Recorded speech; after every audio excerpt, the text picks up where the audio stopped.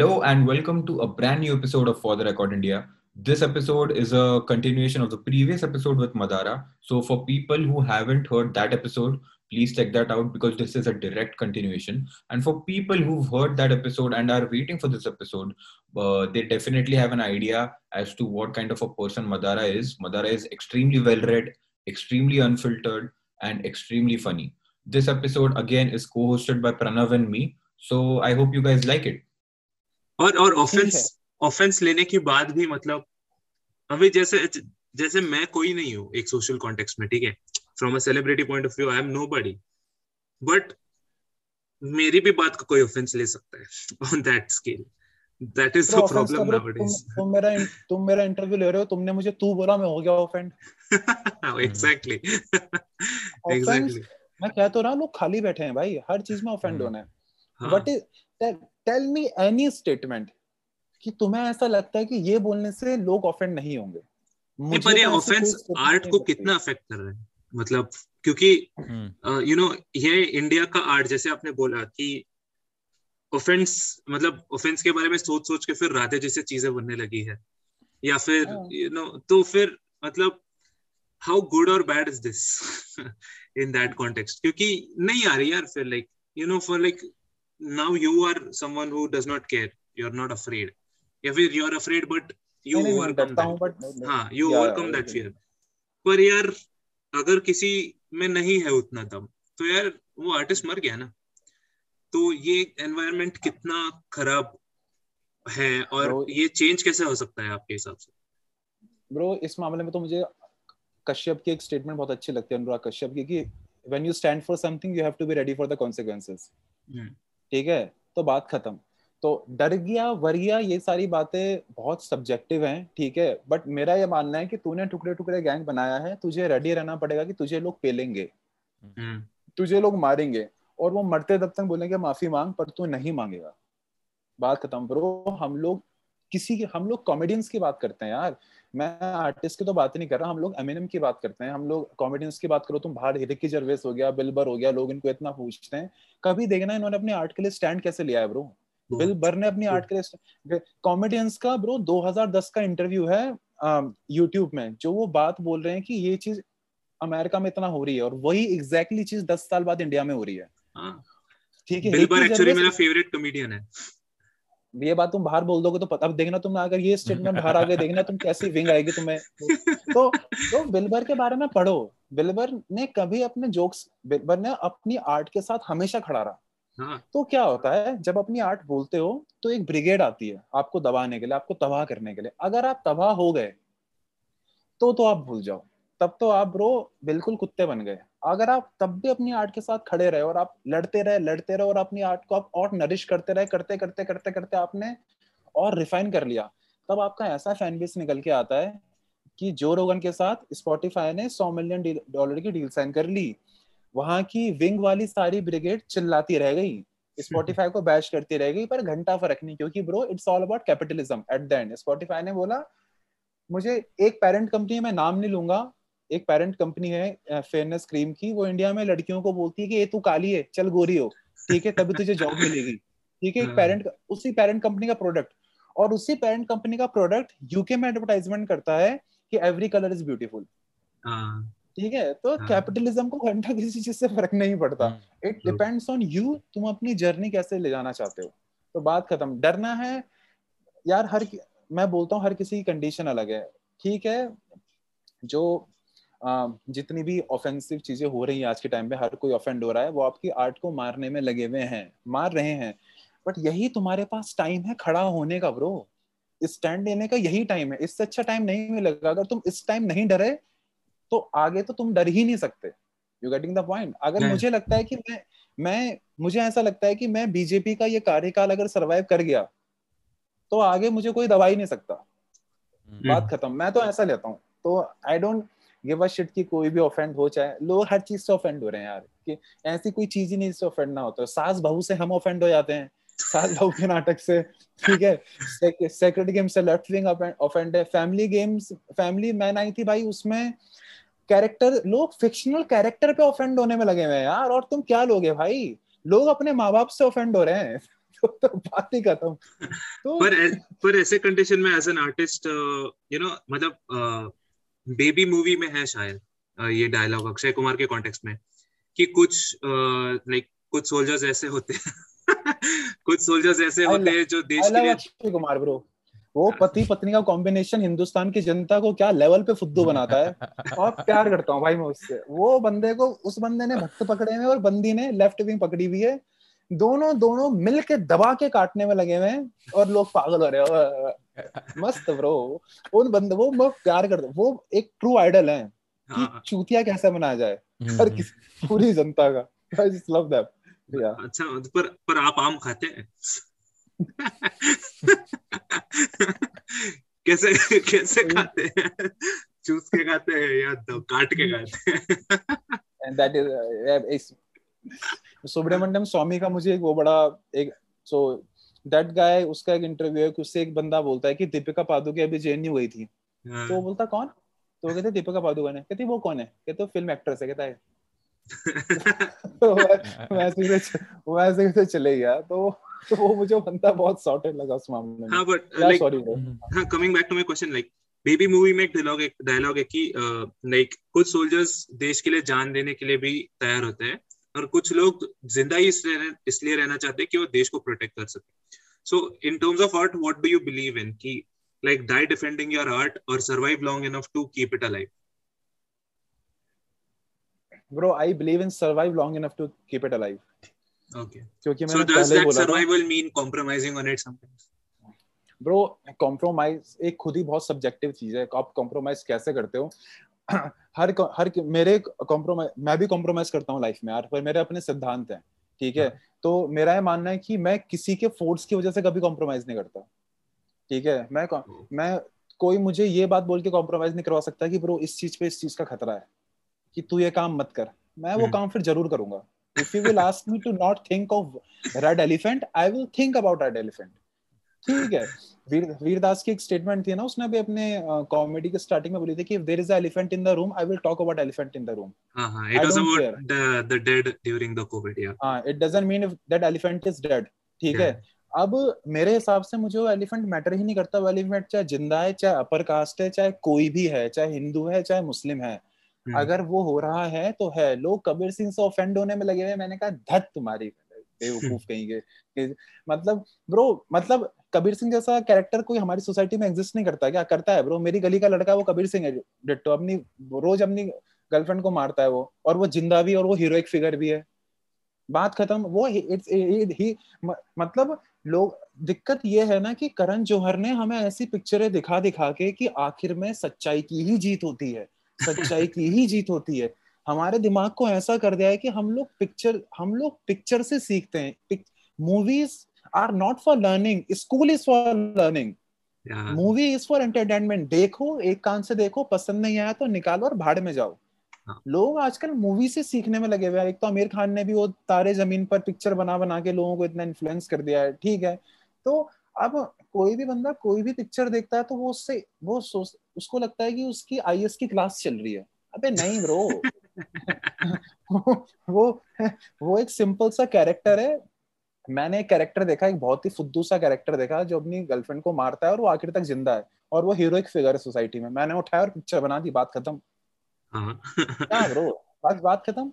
दिमाग लो, वही तो बात है। पर अब ठीक है, मेरे हिसाब से हीरो को मरना चाहिए था, पर हीरो नहीं मरा, तो अब मैं ऑफेंड होऊंगा क्योंकि मैं घर में खाली भी बैठा हूँ, ठीक है? तो बस फिर बात, लोग शाहिद कपूर को गाली देने में लगे हैं कबीर सिंह के पीछे। जब उसने हैदर पिक्चर बनाई थी तब तो तुमने उसको कुछ नहीं। Bro, he is actor. Haider movie बनाने से वो एंटी एस्टेब्लिशमेंट नहीं बन गया था, और कबीर सिंह बनाने से वो मिसोजिनिस्ट नहीं बन गया। वो एक्टर है, उसे तुम जैसा रोल कर। अब इस हिसाब से तो अमरीश पुरी बलात्कारी है। फिर आधे से ज्यादा पिक्चर में तो बलात्कार की रोल प्ले करता था भाई। फिर ऐसा थोड़ा होता है ब्रो, ही इज एक्टर। तो लो क्या बोलूं यार मैं। मुझे इसलिए यार, एक स्टेज था जब मैं ना बहुत बहसबाजी करा करता था। मेरे साथ की दोस्त थी 3-4 लड़के थे। अब मैं वो मेरे घर आते हैं, मैं उन्हें मटन खिलाता हूँ, बोल चल तू चुप रहे।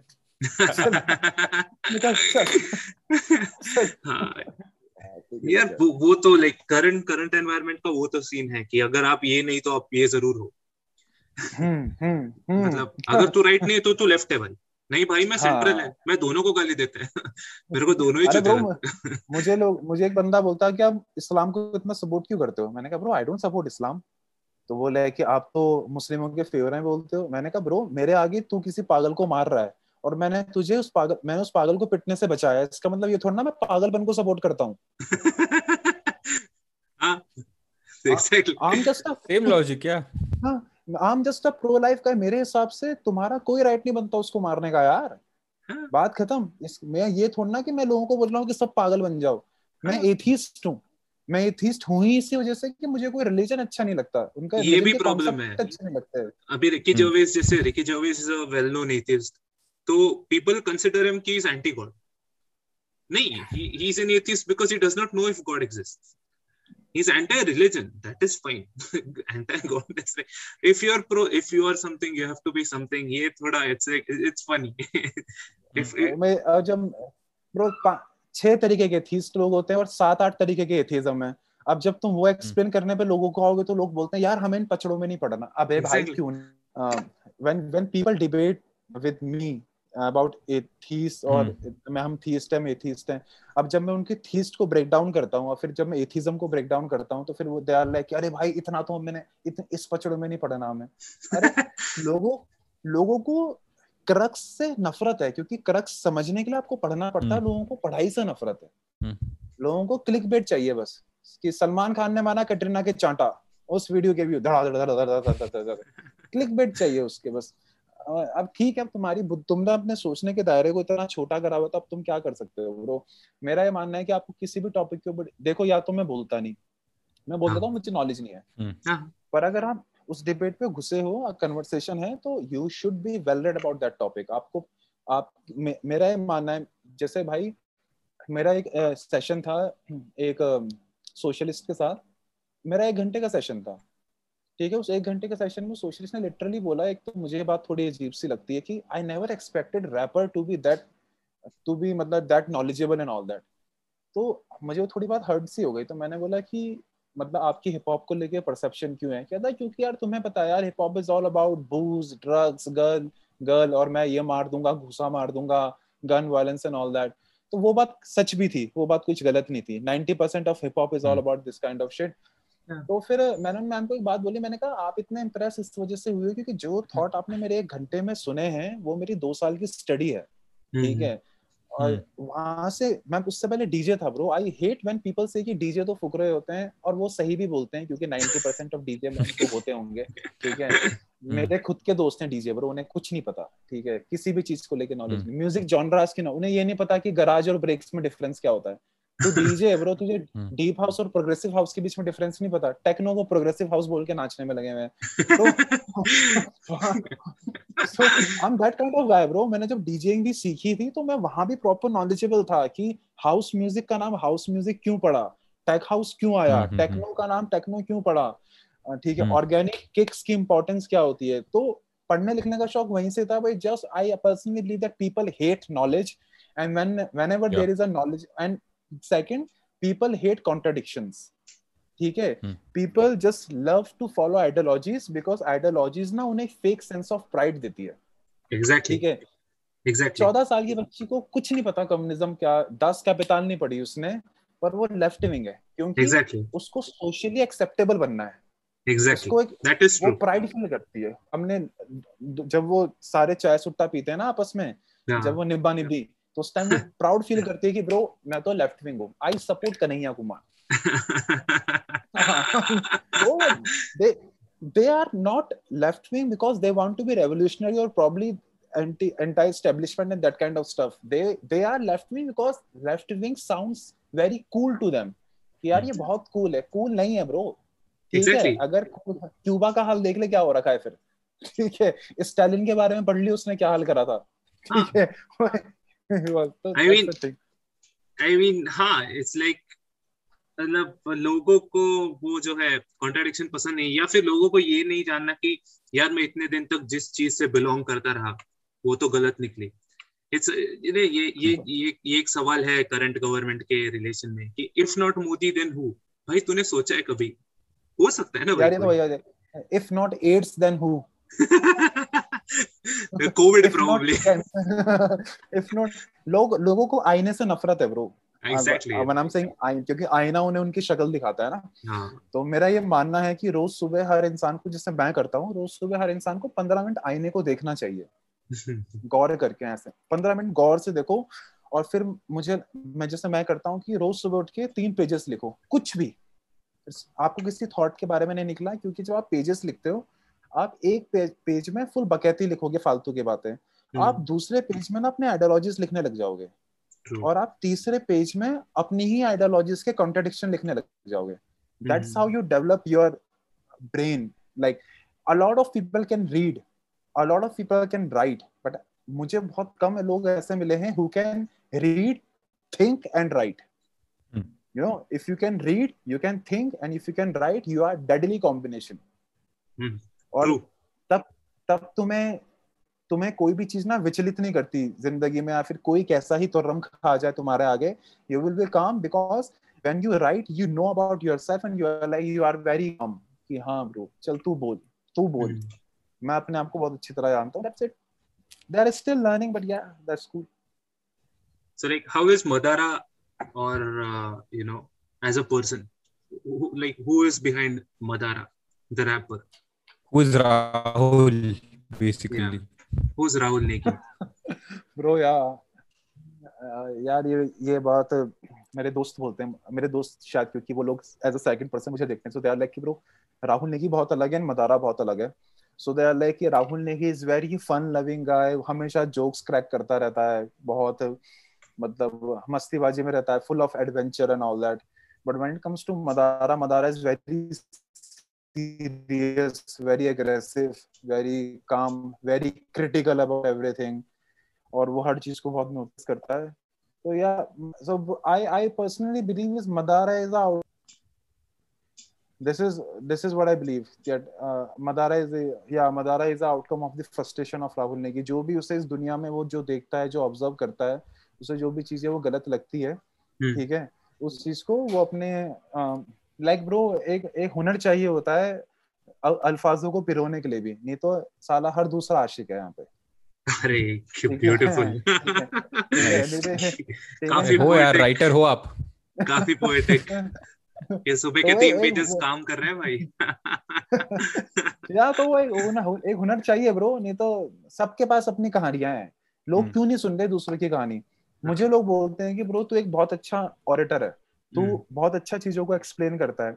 We agree. तो मैं करता हूँ क्योंकि I don't know bro, like क्योंकि मेरी हर शब्द के पीछे मुझे पता है कि मैं, जैसे for example, a small example, मेरे सामने एक लड़का बैठा है और मैं उसके सामने हूँ और वो मुझे नहीं जानता.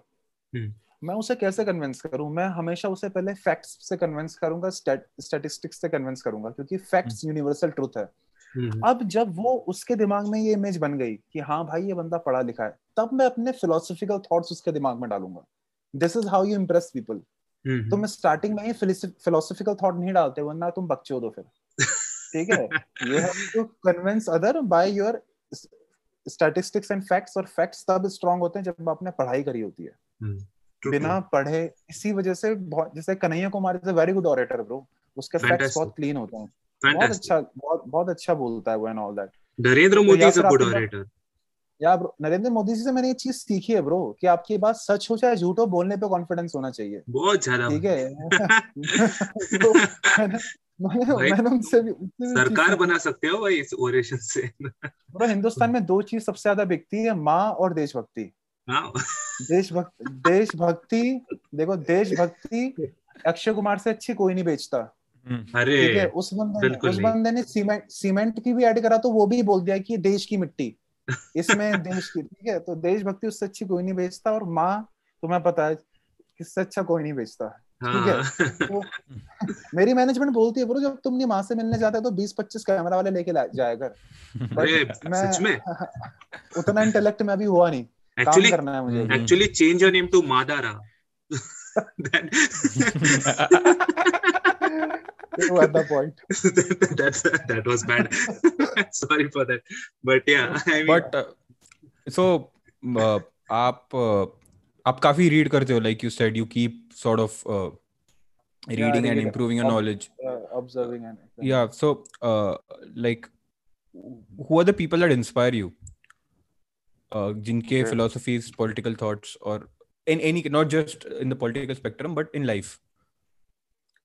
Like bro, like initially तो like जैसे लोग अक्सर पूछते हैं आपके कि आप इतने रेबल क्यों हो, तो मैं बोलता हूँ कि हर बंदा ही रेबल है यार. इट्स जस्ट बिकॉज कि तुम ऑब्जर्व करो. अब मैं एक इंटरव्यू में बैठा हुआ था और एक लड़के ने बोला कि बताओ इस आप बोलते हो हर चीज रेबल है, तो बताओ इस कमरे में क्या रेबल है. तो वहां पे पेड़ था.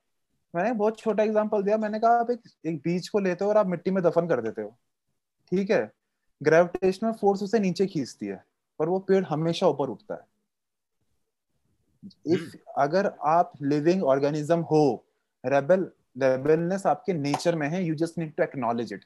अब पेड़ समझदार भी है, उसे पता है वो अगर ऊपर उठता रहेगा तो गिर जाएगा, तो वो अपनी जड़ें नीचे लगाता है. उस पे दिमाग भी है. एक इंसान को वैसे ही होना चाहिए कि आपको कोई खींच रहा है, आपको पता है आपने कहाँ जड़ें डालनी है, कहाँ अपनी ब्रांचेस फैलानी है और कहाँ अपना तना रखना है. ठीक है, this is how. And if you जैसे ब्रो, मेरी इंस्पिरेशन बहुत ज्यादा कमलेश्वर से आई है. Kamleshwar was a very good writer.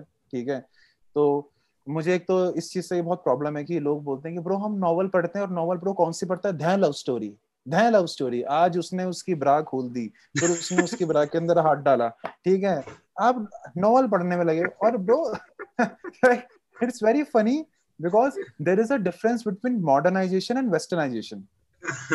लोगों को people you are following westernization, it's not modernization. ठीक है, तो जब मैं बोलता हूँ ना लोगों की ब्रो मैं कैफे आज़मी पढ़ता हूँ, मैं कमलेश्वर पढ़ता हूँ, मुझे जावेद साहब बहुत पसंद है, मुझे हरिशंकर परसाई बहुत पसंद है, लोग कहते हैं यार हम तो सोचते हैं तू रैपर है, तू बहुत कूल है, तू कोई इंग्लिश फिलोसोफर. मैंने कहा मैं इंग्लिश फिलोसफी पढ़ता हूँ, मैं स्लोवेक ज़िगज़ैग को सुनता हूँ, मैं जॉर्डन पीटरसन को सुनता हूँ, मैं स्टीवन पिंकर को सुनता हूँ.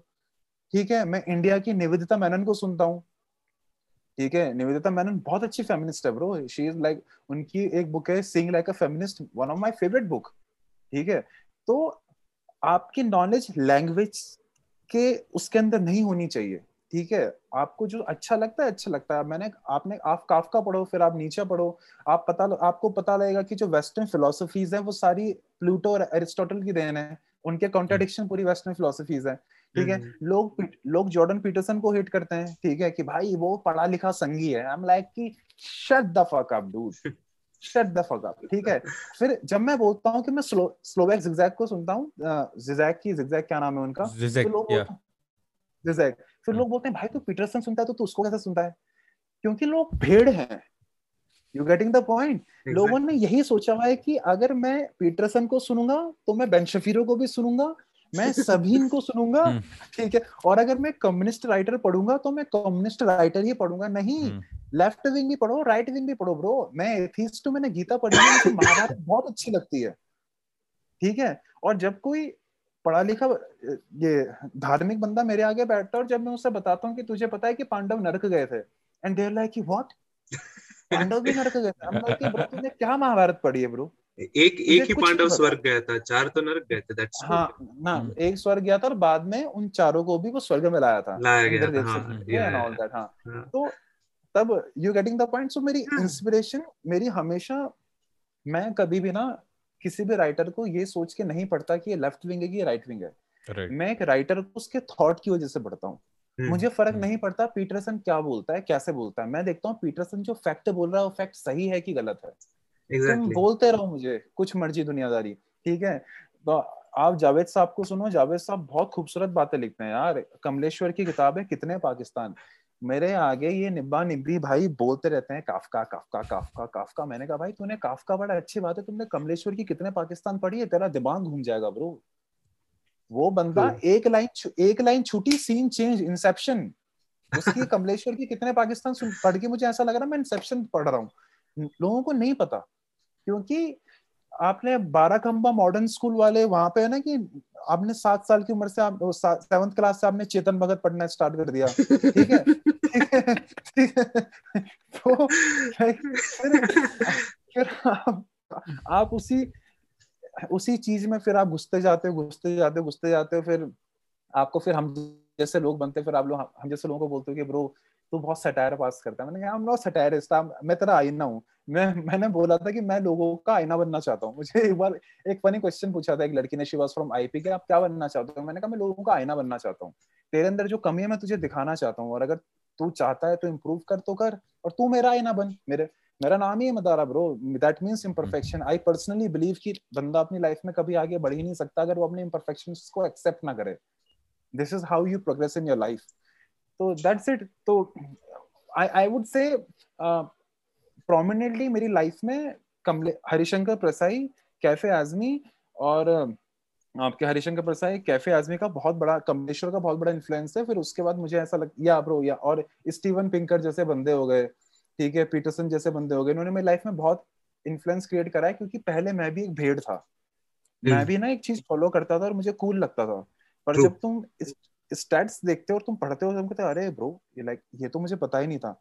वहां से आप सोचने में मजबूर होते हो। इन लोगों का मेरे ऊपर बहुत ज्यादा, मतलब काफी हद तक इन्फ्लुएंस रहा है। फिर उसके बाद लकीली मेरा छोटा भाई काफी ज्यादा सोचता है, मेरी गर्लफ्रेंड का बहुत बड़ा हाथ रहा है मेरी ऐसी सोच करने में, because my girlfriend plays a very important life in my a very important role in my life, in my art, because वो ऐसी बंदी है कि जब मुझे लगता है कि मैं कभी गलत जा रहा हूँ या फिर कॉन्ट्रडिक्शन है, वो सामने खड़े होकर बोलती है तू यहाँ पे गलत है और तुझे सोचने की जरूरत है इस चीज को लेके। तो लकीली मेरे आसपास ऐसे लोग हैं जो they are full of contradiction, they don't treat me as a मदारा कि भाई तू जो बोल रहा है सही ही होगा, they treat me as a normal human. तो लकीली यार बहुत सारी चीजें हैं जो जिनसे मैं इन्फ्लुएंस हूँ।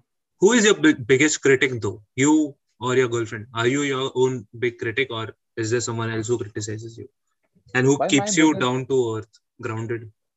By my biggest critic is my younger brother. Oh. वो बहुत बड़ा क्रिटिक है ब्रो। वो कभी कभी मेरा दिमाग ऐसा खोल देता है, I'm like कि अरे और मुझे कभी ऐसा लगता है कि इतना पढ़े लिखने के बाद भी मेरे दिमाग में पॉइंट क्यों नहीं आया। तब मुझे पता लगता है कि वो मुझसे ज्यादा पढ़ता है। Of course. Yeah, my biggest critic is my younger brother, and then my girlfriend. ठीक है, and when it comes to music, my biggest critic is my producer 7 and 7. Like bro, he is my biggest critic, and उसने मुझे music journey में बहुत help करी है. I was like sitting with this engineer, this music engineer, and उसने छूटते मुझे बोला कि यार तेरे कान बहुत अच्छे हैं, and I'm like कि कैसे? उसने बोला कि मैंने तुझे मिक्स सुना है, तूने छूटते बोल दिया कि जो वोकलिस्ट के वोकल्स हैं वो लीड के साथ क्लैश करने में लगे हुए हैं, दोनों के स्पेक्ट्रम भिड़ रहे हैं आपस में। और तो उसने बोला कि मैंने कभी किसी रैपर को ये बात बोलते हैं, हर रैपर आता है कहता है भाई किक के नीचे ट्वेट डाल और ढाड़ मेरे वोकल्स जैसे मर्जी दे दो उन्हें, ठीक है, 5,000 में मिक्स मास्टर करके दे दो, खुश हो जाते हैं। तो मुझे भी नहीं पता था। तो तब मुझे पता लगा कि और ब्रो लाइक लिटरली अब मेरे साथ ऐसा होता है कि मैंने फिर जब एक्नॉलेज करा कि हाँ, और वो उसमें निश्चय का बहुत इंपॉर्टेंट रोल है, क्योंकि हम जब मिक्स मास्टरिंग में बैठते थे तो उसने मुझे बहुत ज्यादा नॉलेज दी है कि देख स्पेक्ट्रम में यहाँ पे और इसका पीक पॉइंट ऐसे जा रहा है, इसके पीक पॉइंट को यहाँ पे लेफ्ट साइड इक्विंग करेंगे, यहाँ पे पैड्स आएगा, पैड्स का ऑक्टेव चेंज करना पड़ेगा। तो वो म्यूजिक की टेक्निकल नॉलेज में सबसे बड़ा क्रिटिक मेरा निश्चय है। तो अभी भी ये मुझे बहुत दोस्त बोलते हैं कि जब तक निश्चय ओके नहीं कर देता मैं हमेशा स्केप्टिकल रहता हूँ कि यार हमें भी हमारी कमियां भी पता है, हमें पता है हमें क्या है, क्योंकि एट द एंड वो चीज है, that's a very important tool please. अच्छा, दिस क्वेश्चन कम्स क्योंकि ये गाना मेरा पर्सनल फेवरेट है, थूकता है भारत। मुझे जानना है कि एक तो it's a great title, it's a great hook for a song, इतना बढ़िया हुक, क्योंकि it's a very popular question, पूछता है भारत। एक्चुअली घंटा कोई पूछता है वो बंदा छोड़ के, बट ठीक है, पूछता है Bharat.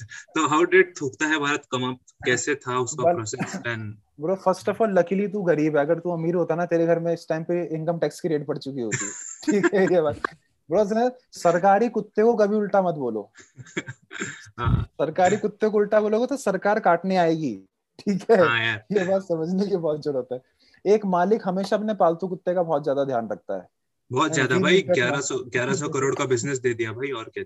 We need to acknowledge this. काफी बड़ी पेडिग्री दे दी bro। I like so मैं बहुत I'm a very funny guy, so it's really hard, it's very hard for people to believe, but और मैं बहुत funny rant pass करता हूँ and all that, so this title came into my mind like थूकता है Bharat, and मैंने बोला कि यार बहुत aggressiveness हो गई, ठीक है, क्योंकि जो मीडिया है वो एक सर्कस है एंड सर्कस फनी होता है, ठीक है। तो हमने डिसाइड करा कि भाई ये गाना थूकता है भारत फनी बनाएंगे, and then I called this guy who is extremely talented, this guy called Spectra. Bro वो थिएटर करता है और वो बंदा बहुत बाप आदमी है राइटिंग के मामले में। मैं विदाउट एनी डाउट अभी मैं इंडिया के मतलब मेरे टॉप मोस्ट रैपर में वो नंबर 1 पे आता है। He is like extremely talented. Actually हम लोग कंसीडर कर रहे थे कि आपके साथ उसको बुलाएं, बट फिर हम लोगों ने सोचा कि भाई ये कॉन्वर्सेशन बहुत ज्यादा लंबा जाएगा। Bro let me tell you one thing, मेरी और स्पेक्ट्रा की एवरेज बात पता है कितनी होती है? एवरेज बात 4.5-5 घंटे। देखो एवरेज बात ब्रो। तो और हम लोग क्योंकि that guy is very knowledgeable, वो पढ़ा लिखा है। तो जब हम लोग बात करते हैं तो हम लोग जेंडर आइडेंटिटी से लेके, ठीक है, और इकोनॉमिक्स तक, मतलब ज्योग्राफिकल लोकेशन से लेके पॉलिटिकल करेक्टनेस से लेके हर टॉपिक के ऊपर पूरा उधेड़ के बात करते हैं, क्योंकि हम दोनों को ही नॉलेज गेन करना बहुत पसंद है। तो या फिर अगर मैं उसकी बात करूंगा तो ये कन्वर्सेशन 8-9 घंटे चल जाएगी। Just leave it. या तो थूकता है भात वहीं से आया था, पूछता है भात वो गोस्वामी के उससे आया था वहां पे, ठीक है, वो जो हरकतें करने में लगा हुआ था वहां से आया था। तो यार फिर हमने कहा फनी रेंट निकालते हैं। और मुझे बहुत लोगों ने बोला हुआ था कि ब्रो तू बहुत ज्यादा ना मदारा बहुत एग्रेसिव है, जबकि तू थोड़ा हल्का सा फनी वनी रहा कर क्योंकि तू है फनी। तो वहां पे मेरा आइडिया, मैंने कहा ठीक है चल थूकता है भारत गाना बनाते हैं। हमने बोला पर उस गाने के इंस्ट्रूमेंटल मुझे वैसे नहीं चाहिए थे। मैंने I called 7 and 7, I was like कि ब्रो मुझे टिपिकल हिप हॉप के इंस्ट्रूमेंटल नहीं चाहिए, ठीक है, मुझे बेस लाइन भी टिपिकल नहीं चाहिए, किक्स वैसे, मुझे किक्स ऑर्गेनिक चाहिए, ठीक है। तो Nishchay is very good in acknowledging this kind of stuff. तो उसने बोला कि क्योंकि मेरा ब्रो लाइक मुझे बहुत लोग बोलते हैं तू बाकी प्रोड्यूसर्स के साथ कोलैब क्यों नहीं करता? ब्रो मुझे पसंद ही नहीं आते। Straight up bro, like honestly मैं अब बोलता हूँ मुझे क्रेयॉन बहुत पसंद है, ठीक है। मुझे क्रेयॉन का ब्रो जो वो ड्रम्स यूज करता है, I just love his drums. मुझे वो ड्रम्स बहुत पसंद, उसके मुझे 3 और ब्रिज बहुत पसंद है, ठीक है। और ये सारे मुझे निश्चय ने ही इंट्रोड्यूस करा। निश्चय ने बोला ब्रो तू क्रेयॉन सुन, ठीक है, तो ये क्योंकि ये लोग टिपिकल हिप हॉप गाइज नहीं है। ये दोनों हमारे गेस्ट रह चुके हैं, so shout out to them, shout out to both of them. मेरा बहुत मन है ब्रो क्रेयॉन के साथ गाना बनाने का, मतलब और अभी so that's the reason I am exploring myself, क्योंकि डिफरेंट फ्लोज पे मैं काम कर रहा हूँ। क्योंकि क्रेयॉन के साथ मैं टिपिकल हिप हॉप नहीं बनाऊंगा, I will be working on a different shit, क्योंकि तभी आप जस्टिफाई कर सकते हो उसकी आर्ट को। तो वहां से निश्चय ने बोला चल ठीक है, एक फनी सिंथ चाहिए थी, फनी सिंथ लेके आए, बीपीएम डिसाइड हुआ पूरा का पूरा। फिर निश्चय ने बोला मतलब एट द एंड आपको मैं सबसे पहले गाने का कोरस सोचता हूँ, तो मैं लिरिक्स बाद में लिखता हूँ, पहले कोरस सोचता हूँ। तो मैंने पहले कोरस बोला कि तेरे दलाली के रेट क्या है, थूकता है भारत, ठीक है। तो वहां से वो पूरा पॉइंट आया। Then I called Spectra, Spectra ने बोला ब्रो फेवरेट टॉपिक,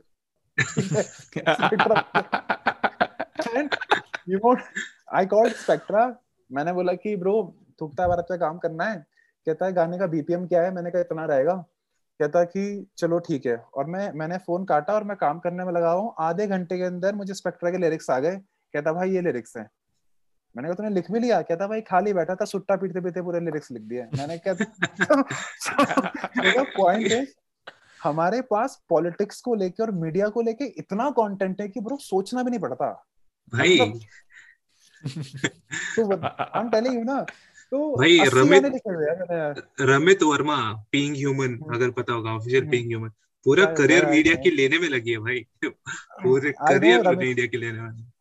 रमित से मेरी बात हुई थी 1-2 बार, रमित की हमारी बात हुई थी। मैंने उसे पहला अपना एक स्टार्टिंग में, क्योंकि यार मैं बहुत लॉस्ट था हिप हॉप इंडस्ट्री में। लाइक मुझे अभी भी कोई दिल्ली का रैपर सपोर्ट नहीं करता, ठीक है। और मेरा एक फैन था, उसने क्लिप भेजी थी मुझे और मैंने बोला था भाई पहले तो एक क्लिप डिलीट कर तू। यार क्लिप लीक हो गई तो फिर उस रैपर पे बहुत प्रॉब्लम हो जाएगी। उसने लिटरली एक रैपर से पूछा था कि आप मदारा के साथ कोलैब क्यों नहीं करते? तो उस रैपर ने बोला था Madara is too hot to handle, और कहता इतना रिस्क कोई नहीं लेता यार। ट्रू। तो जब मैं स्टार्टिंग में आया, और ब्रो आपको पता है ना एक हिप हॉप इंडस्ट्री में एक सीन चलता है, लाइक लिटरली मुझे ऑडियंसेस बता रही है दूसरे रैपर की कि ब्रो वो लोग आपको इसलिए सपोर्ट नहीं करते क्योंकि उन्हें लगता है कि आप बहुत नए हो और आप एकदम से ही आपके 50,000 सब्सक्राइबर हो गए और बाकी रैपर्स को 8 साल लग गए थे। तो फिर then I had this conversation with Tanmay Bhat. तो when I went to Mumbai and Tanmay was sitting with me and Tanmay ने लिटरली मुझे बोला कि तुझे पता है कि पहले कॉमेडियंस भी बहुत इनसिक्योर थे एक दूसरे को लेके, ठीक है, तो they used to diss each other. अब क्या हुआ, जब कॉमेडियंस की मार्केट फटी तो हर कॉमेडियन ने अपना एक फैन बेस बना लिया, ठीक है।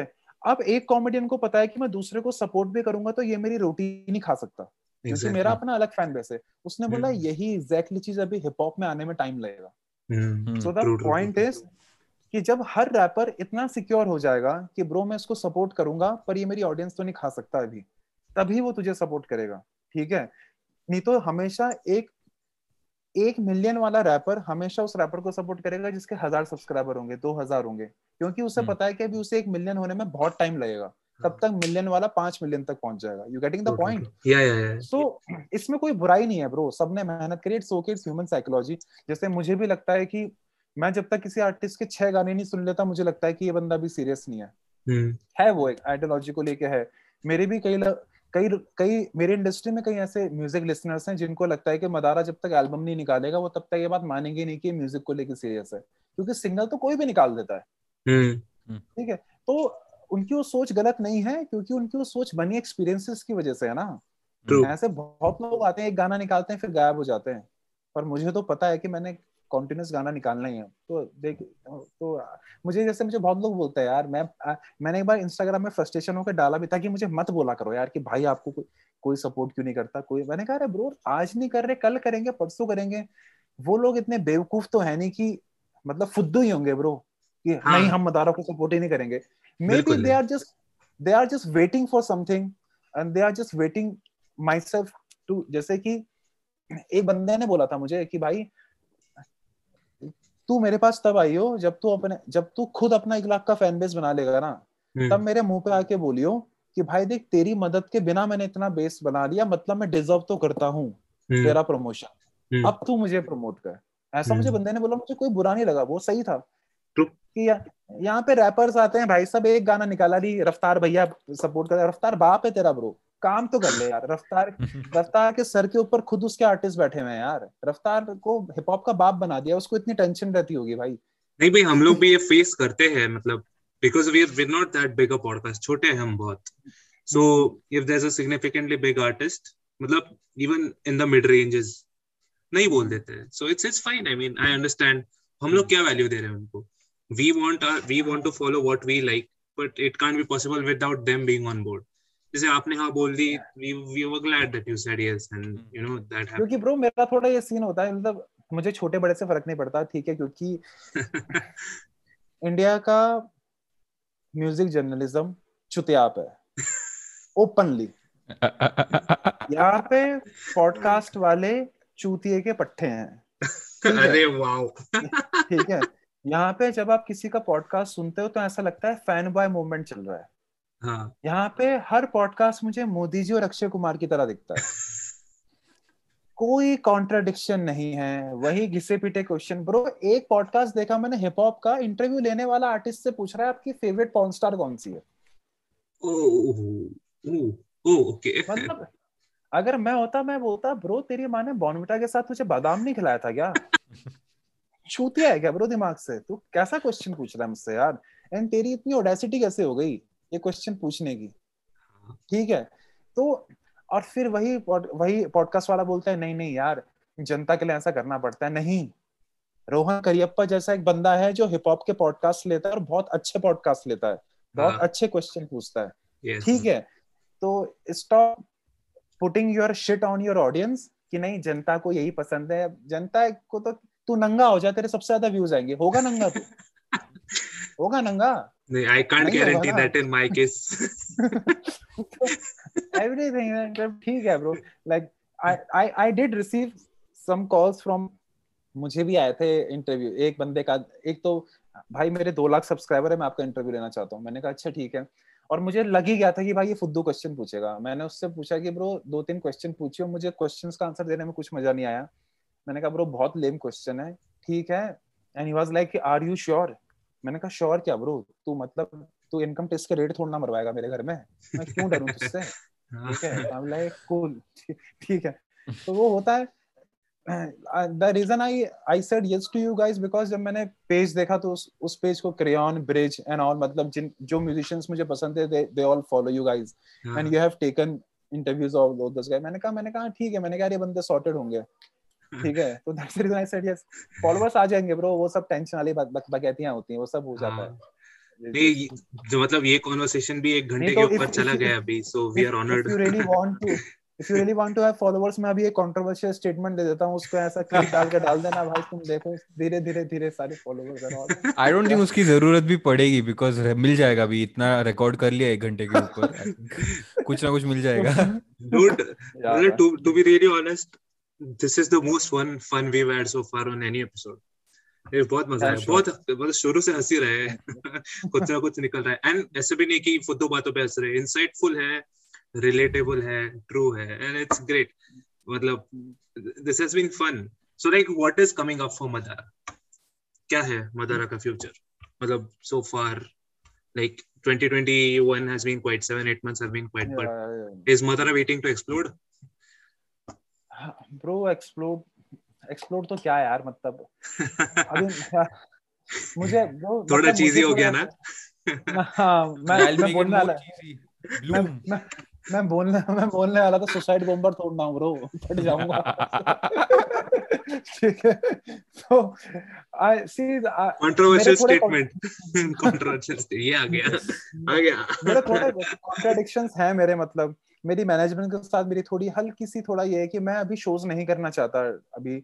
I just want to make it, मतलब मुझे जो बात बहुत लोग मुझे समझाते हैं कि तेरी ये सोच गलत है, I just want to make more music right now, क्योंकि द पॉइंट इज मैं इतने गाने लिख चुका हूँ क्योंकि भाई अभी भी मेरे अगले साल तक के जुलाई तक के गाने में लिख चुका हूँ, ठीक है, और क्योंकि I don't have money so I can't hire 3 different producers कि ब्रो तू इस गाने पे काम कर, तू इस गाने पे काम कर, तू इस गाने पे काम कर. I have to work with only 1 or 2 producer, और वो लोग भी इतनी जल्दी काम नहीं कर सकते क्योंकि आइडिया बनाने में टाइम लगता है. यहाँ पे बस मुझे कई बार, और कभी मैं लिटरली मुझे रात को नींद नहीं आती इस थॉट को लेके, क्योंकि मैं बहुत सोचता हूँ अपने इस काम को लेके. रेस्ट ब्रो, या I will not say explore, but I just want people to see my different angles, क्योंकि मैं एक हिप हॉप आर्टिस्ट से पहले एक पोएट हूँ, ठीक है, और मेरे लिरिक्सिज्म में मैं बहुत ज्यादा पोएटिकनेस रखता हूँ, तो मैं कभी ये बात नहीं बोल सकता कि गुद्दी में चाटा मारूंगा और तेरे ये हो जाएंगे. So this thing is not poetic for me, ठीक है. तो अगर मैं गांड भी बोलूंगा तो मैं तशरीफ बोलूंगा, ठीक है. ये मेरा स्टाइल है. भले ही लोग मुझे बोलते हैं कि लोगों को गांड सुनना पसंद है, बट आई लाइक कि ठीक है मैं तशरीफ ही बोलूंगा, ठीक है. लोग बोलते हैं जैसे बहुत रैपर्स गाली देते हैं गानों में, इसका ऐसे नहीं कि मैं भी, पर मुझे कभी लगा नहीं मुझे गाली देने की जरूरत है. अभी आने वाले गानों में मुझे लगा है कि गाली देने की जरूरत है तो उसमें दूंगा, ऐसा नहीं लगा. नहीं यार, गाली की प्लेसमेंट भी मैटर करती है यार, मतलब ऐसे थोड़ी ना है. कॉन्टेक्स्ट मैटर करता है, कॉन्टेक्स्ट मैटर करता है ना. ऐसे तो ना फालतू में गाली देते रहोगे. पंकज त्रिपाठी सर ने बोली है ना ये बात कि आप इतनी गालियां दे दोगे तो गाली अपना इम्पोर्टेंस खो देती है, ठीक है पूरे. हाँ, तो वो भी एक चीज है. बट या आई वुड से कि मुझे जब कभी जैसे मुझे टाइपकास्ट मत करो, मुझे नफरत होती है जब कोई मुझे बोलता है कि Madara is a political rapper. नहीं, I am a contemporary guy. It's just because तूने पॉलिटिकल शिट सुना है. अभी next songs are on love, lust, ठीक है. एक सॉन्ग है वो एक न्यू एज लवर के ऊपर है कि एक लड़की बोल रही है कि why I don't believe relationship, और लड़का उसे कन्विंस करने की कोशिश कर रहा है कि why she has to believe in relationship and why he is different. एक तीसरा गाना है, वो उसको मैंने हवाबाजी गाना बोला है. वो फुल हवाबाजी है, पर उसमें हवाबाजी में इंटेलेक्चुअल है. वो हवाबाजी नहीं है कि मैं बीट को किल कर देता हूँ. उस हवाबाजी को बनाने के लिए मुझे यूट्यूब में अपने फैंस के कमेंट देखने पड़ेगी, मेरे फैंस मेरे बारे में क्या सोचते हैं. तो वहां से वो पूरा गाना निकल के आया, ठीक है. एक लड़के ने बोला था कि मदारा इज पास ऑफ 2021, तो फिर मैंने वहां से वो लाइन निकाली. कई मेरे फैंस ने मुझे लिटरली बोला कि आप बिल्कुल, आपकी जो कला है वो सफदर हाशमी की तरह है. तो वहां से मेरे दिमाग में सफदर हाशमी के पॉइंट लेके आए. तो हवाबाजी भी लोग मेरे जो बारे में बोलते हैं, मैंने उस चीज को लेके गाना बनाया. फिर ऐसे मेरा एक गाना है कॉर्पोरेट्स के ऊपर है, एक गाना है पुतले. तो there are different topics, but बस वो गाने जब बाहर आए तभी तो डिफरेंट इमेज बनेगी. सो या this is Madara. Madara is all about variations man. I just love to do experimental. अभी मुझे लकीली मेरे जहन में वो ख्याल नहीं आया कि ये गाना हिट होगा कि नहीं होगा. I bro, so my crux is जब मैं 2023 में और probably जब मैं हिट हो जाऊं, जब मैं होऊंगा, वो मुझे पता है मैं होऊंगा एक दिन. I'm damn sure about इंशाल्लाह. ठीक है, इंशाल्लाह नहीं ब्रो, जय श्री राम बोल यार, भगवान ने चाहा तो. ठीक है. तो उस टाइम पे मैं दो चीजें बोलता हूँ. जब मैं फेमस होऊंगा मैं कभी अकेला नहीं होना चाहता. तो I want my crew with myself. इसी वजह से मैं कभी अपनी टीम चेंज नहीं करता. मैं ज्यादा लोगों के से, ठीक है, मैं अपनी टीम, I love my friends, I love Nishchay, I love my video guy.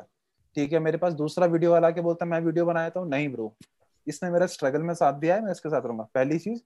दूसरी, जब मैं अपना म्यूजिक कैटलॉग देखूं उस टाइम पे, तो मैं खुश हूं कि मैंने इतने डिफरेंट म्यूजिक पे रैप किया है, रादर देन कि मैंने एक ही टॉपिक के ऊपर चिल्ला के टुकड़े टुकड़े गैंग गाते गाते हिट हुआ हूं. मैं इस चीज में खुश होना चाहता हूँ कि मैंने थूकता है भारत में बहुत डिफरेंट म्यूजिक चूज किया, मैंने क्यों गाने में बहुत डिफरेंट म्यूजिक चूज किया, मैंने टुकड़े टुकड़े पे बहुत डिफरेंट म्यूजिक चूज किया. अगला गाना कश्मकश है, उस पे बहुत डिफरेंट करा. फिर मैंने जैज फंक पे लिखा, फिर मैंने डीएनबी पे लिखा, फिर मैंने ब्रेक्स पे लिखा. मैं ये काम करना चाहता हूँ अभी. That shit makes me happy. But like as an artist, how do you plan to sustain? क्योंकि as you आपने मतलब डिसाइड किया कि मैं परफॉर्म नहीं करना चाहता कुछ और दिन, तो आपका सोर्स ऑफ इनकम, क्योंकि स्ट्रीमिंग सर्विसेज उतने मेहरबान तो है नहीं हम पे कि भाई पैसा दे दे, व्यूज के पैसे देते, प्लेस के पैसे देते. मेरे गाने कोई प्लेलिस्ट करता है नहीं, क्योंकि सबकी फटती है प्लेलिस्ट करने में. एग्जैक्टली. ठीक है, हम करेंगे पर हमारे कोई सुने तो. मुझे ऐसा लगता है चंपा चमेली वाले गाने बनाने पड़ेंगे तभी प्लेलिस्ट होंगे गाने. ठीक है, तो पर फिर एज एन आर्टिस्ट आप सस्टेन कैसे करना, मतलब प्लान कैसे करें सस्टेन करना? I'm a part time DJ man. Okay. So मैं डीजे तो मेरे, और मैं अच्छा डीजे हूँ. हाँ, तो मुझे मतलब बेसिकली मैं अच्छा बादशाह के गाने बजाते हो. So वहाँ bro, when I'm DJ, forget Madara man. Who the fuck is Madara? फिर आप अच्छे डीजे हो. Bro, like क्योंकि so see the point about DJ is, मुझे मेरे टीचर ने बात बोली थी. His name is Sandy Thakur. He plays in Kitisu by the name of Triangle Edge. उन्होंने बोला था कि bro, जो डीजे होता है ना, जब वो म्यूजिक चलाता है, उसके म्यूजिक से बारटेंडर की तनख्वाह आती है.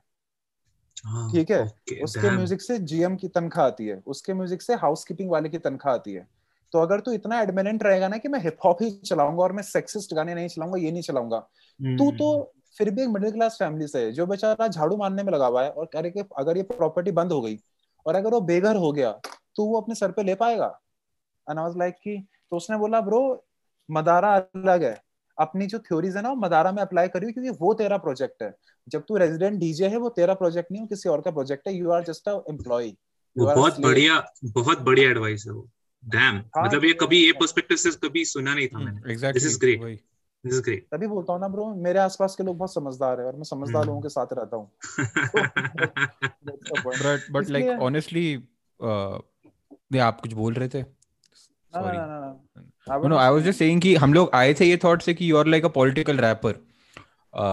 क्योंकि अगेन आपका कैटलॉग ही वैसा था है अभी तक, but like the conversation, like we are just so glad कि हम लोग ऐसे अलग अलग डायरेक्शन एक्सप्लोर कर पाए.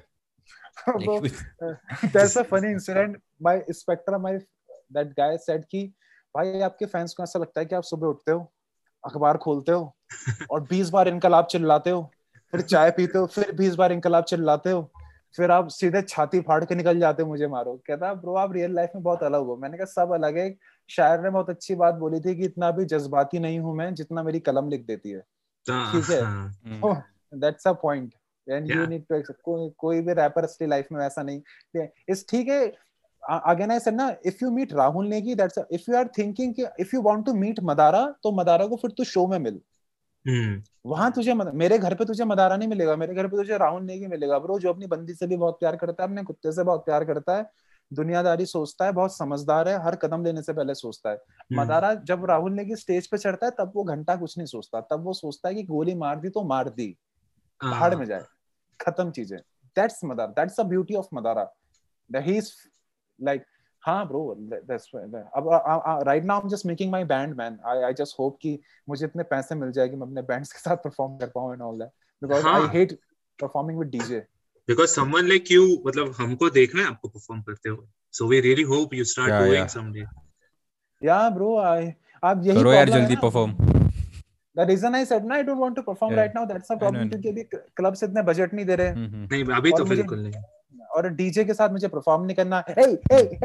वो मुझे इतना ठीक है. सो लाइक मुझे मेरा मानना है कि मैं अपने गेस्ट को, अपने फैन को 500 रुपए चार्ज कर रहा हूँ, तो मैं उसे एक बेस गिटारिस्ट भी सुनाऊं, एक ड्रमर भी सुनाऊं, और एक सिंथेसाइजर वाला बंदा भी सुनाऊं, और एक लीड गिटारिस्ट भी सुनाऊं. This is how you justify your 500 rupees. मुझे एक मुर्गी के बच्चों की तरह उछलते हुए परफॉर्म नहीं करना, ठीक है, और पीछे डीजे लगा हुआ है और बस ए और कूद रहे हुए. ब्रो क्या हो गया, ब्रो क्या हो गया? ज्यादा शीलाजीत खा ली थी क्या रात को? ठीक है, chill the fuck down man, focus on your art, that's it. Bro गाना लोफाई चल रहा है, रैपर उछल रहा है. क्यों उछल रहा है ब्रो? क्यों उछल रहा है? भाई रैपर का तो धर्म है उछलना. Cool बनना. But like that's a great note to, I think, end the conversation, because this has been really, really fun. Thank you, Madara. Thank you for being on the show. It's been such a pleasure. I think like this is probably been the best episode we've recorded so far. Yeah, thank you for coming. 100%. Also, like anything you want to tell the audience? I just want to tell the audience. Yeah, read, think, and write. That's it. Beautiful. Perfect. Yeah, short and sweet. Yeah. Thank you, Madara. Read, you can think, you can write. You are deadly combination. That's it. You don't need anyone else. That's what I want to do. Yeah. All right. Thank you so much. Thank you for Thanks coming. A lot, and man. We wish you all the best for the future. We wish you all the best for all your future projects. We hope to see you soon performing in Pune. And Pune, you're from Pune, and you? Mumbai? Yeah, we are from Pune. Both are from Pune. You both are from Pune. सारे समझदार लोग पुणे में ही है भाई. और वो studio में नहीं बैठा है. नहीं ना भाई. वो दिल्ली के इंटरव्यू वाले हमेशा फालतू के क्वेश्चन ही पूछते हैं यार. मुझे कोई मिलता ही नहीं कोई ढंग का क्वेश्चन पूछे. Thanks man. All right. Yeah. So we hope to see you soon. Stay safe. Take care, Madara. Thank you. You take care, bro. Bye. Yeah. Good night. Bye. Good night. Good night. Bye. So that was Madara, guys. Thanks for watching, and we hope you liked the episode. If you liked it, please like, share it, subscribe to our channel, leave a comment below if you have something to say, and we hope to we'll try to bring more artists like Madara on the show again. So thanks for watching, and take care, everyone. Bye bye.